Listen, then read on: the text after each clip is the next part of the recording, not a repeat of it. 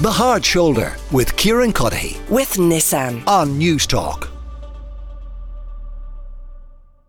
Before any of that, we will kick things off, as always, with our afternoon update, catching you up on all that has happened today. Louise Burne is with me, political correspondent with the Irish Mirror, and Gerard Howlin, public affairs consultant, Irish Times columnist. You're both very, very welcome. We might start with Ryanair.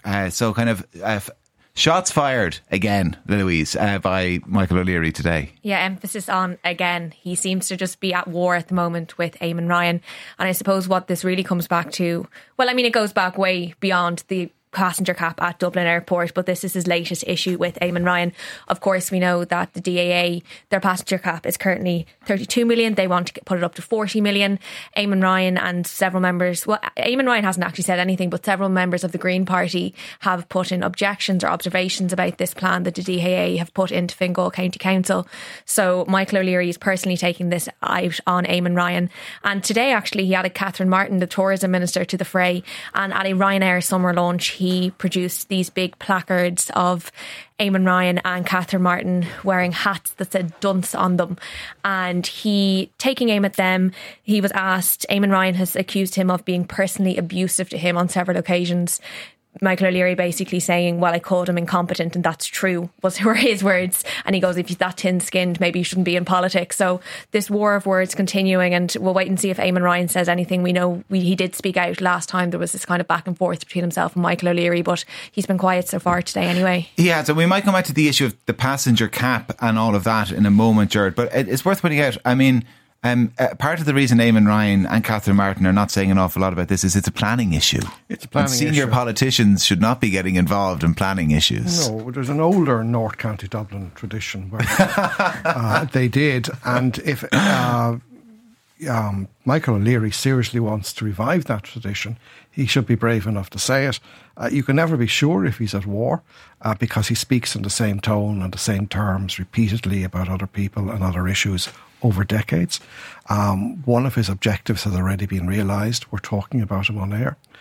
This is part of the MO. We are part of, the oxygen that feeds that. We're part of the Ryanair PR machine, unwittingly. We are. Useful idiots is what they would call us if we were doing this in a Russian sense. And I would caution people about Michael O'Leary. He's exceptionally smart. He's a truly brilliant business leader. But because he's smarter than me, I just don't assume everything he tells me is what he actually thinks.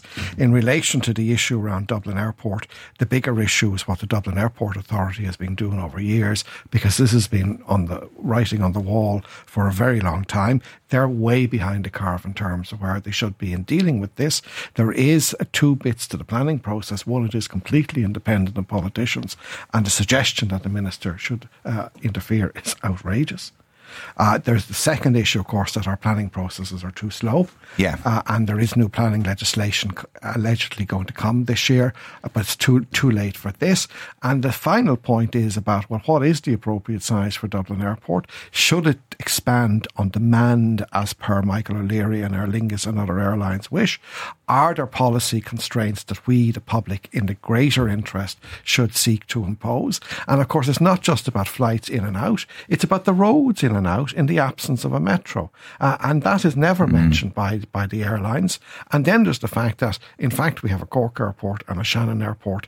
And what is the bigger picture for aviation going forward? And finally, there's something called climate change, which aviation contributes a lot to. And we are really on the horns of a dilemma about it, because on the one hand, it's clear what we should do is fly less and have fewer flights in and out of this island, but on the other hand, this island is absolutely dependent on its air. So we've got all those variables, Louise, as Gerard has set out. You've got another variable, which is public opinion, and there was the Red C poll in the Sunday Business or the Business Post rather on Sunday, maybe is how I should be calling it, what I should be calling it. Anyway, and it suggested that support for lifting the passenger cap was double amongst the public compared to kind of leaving as is or lowering it. There was almost no support for lowering it, but leaving as is was only half compared to lifting it. Politicians would be conscious of that. They'll be conscious of all the issues that Gerard has just outlined there. So given the sheer number of variables, I mean, is there any unanimity kind of behind the scenes in Leinster House about what different parties or politicians would like to see happen? No, and I think this is going to be a major bone of contention within the coalition, because Taoiseach Leo Varadkar, as far back as November, I was on a government trade mission he was doing to Korea, and he was asked about it at that point, even that many miles away. He was asked about this cap at Dublin Airport, and what he was saying is he was Minister for Transport many moons ago, and he's well aware that if you leave the passenger cap as it is, if it's not increased, you could be affecting not only tourism, you could be affecting business, you could be affecting all these different things.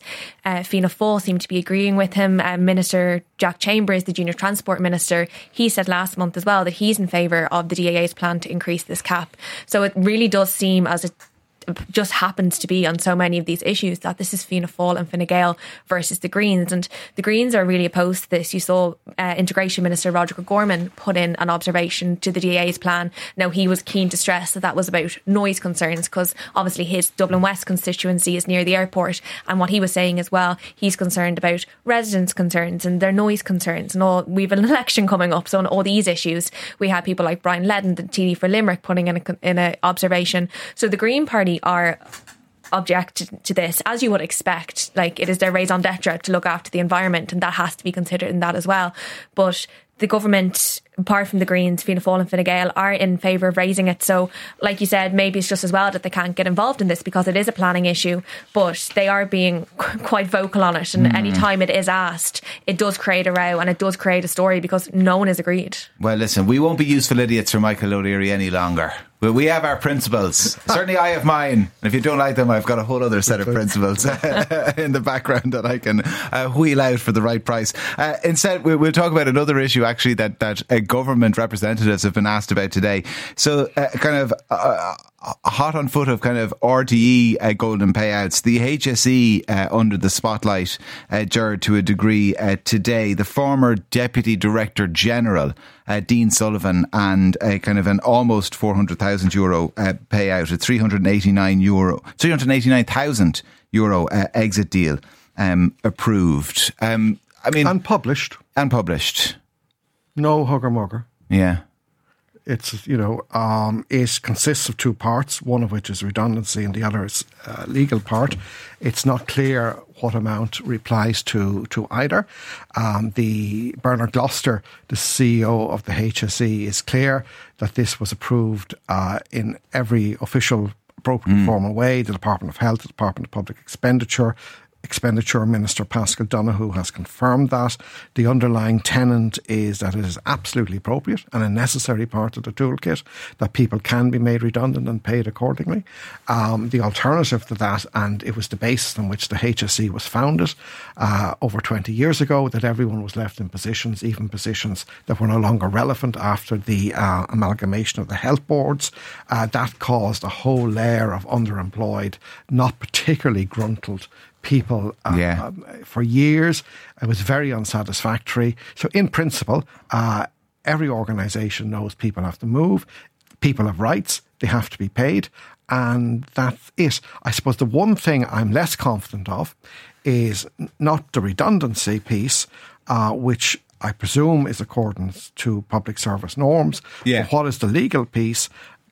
And notwithstanding the confidentiality around that, who on the public side, on the public interest side, invigilates that on our behalf? I don't necessarily need to know, but I need to know somebody knows.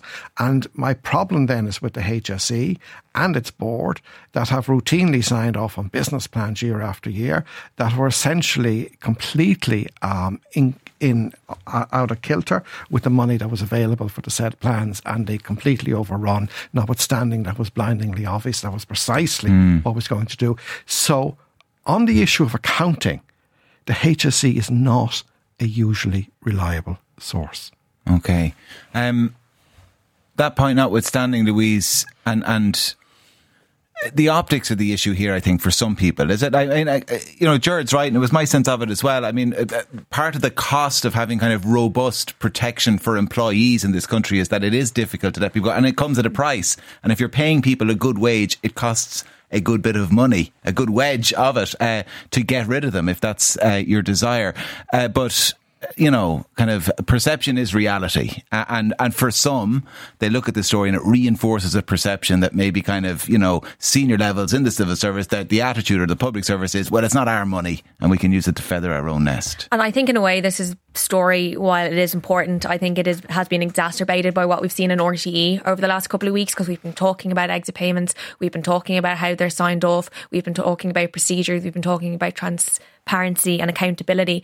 And I think that when you consider this story against all of that and all we've seen from RTE and the kind of the secrecy and the confidentiality there, I think the HSE, I don't know if this was the intention, but I actually think they're coming across a little bit better than RTE have been, because Bernard Gloucester in a statement said, we've spoken to Dean Sullivan, he's agreed to waive the confidentiality part. And I mean, I think what Bernard Gloucester reiterated over and over in that statement earlier was that this was appropriate, that it was proper, that procedures were followed. And I think, this happens in the private sector as well. It is employment law in this country, for better or for worse, is very, very tricky. It's very difficult and people have to be respected and all of that. So this happens. It happens every day in a number of companies. And I just think it's the circumstances and the background in which we're talking about this that people perhaps are talking about it that little bit more than they would be otherwise. I think it's a good point though, Gerard, you raised about making sure somebody is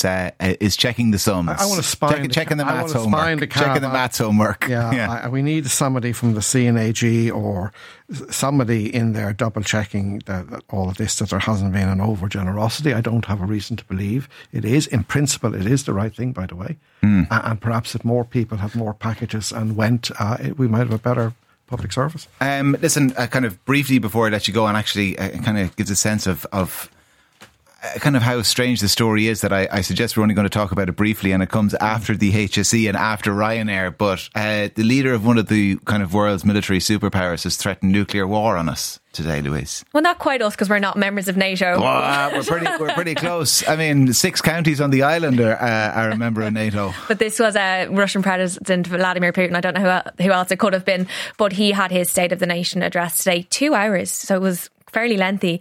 But as part of this, Emmanuel Macron, the French president, had said earlier this week, well, he didn't say it, but he definitely didn't shoot it down, the idea of sending ground troops into Ukraine, European ground troops. And basically what Putin said is that if you do that, it would be tragic. It could actually lead to nuclear war. And I mean, that's quite daunting. And, given what's going on in Ukraine, given the devastation that's happening in other parts of the world, and given the circumstances and the things we've seen unfold in the last couple of years that we never thought we'd see unfold, threats like that do have to be taken seriously. So it's quite ominous stuff coming from Russia today. Gerard, maybe I'm kind of guilty of having watched too much Dr. Strangelove, but when he talks about their strategic nuclear forces being in a state of full readiness for guaranteed use, that kind of worries me, is that this might happen by accident. It could, particularly in an unstable regime, and there are several regimes with nuclear weapons that are far less stable than Putin's Russia. That would be, more to worry about. Putin, could he do it? The answer is yes. Is he likely to? Almost certainly not. His instinct has always been for self-preservation, and this would not be the end of us, but the end of him. So on balance, it's probably very unlikely.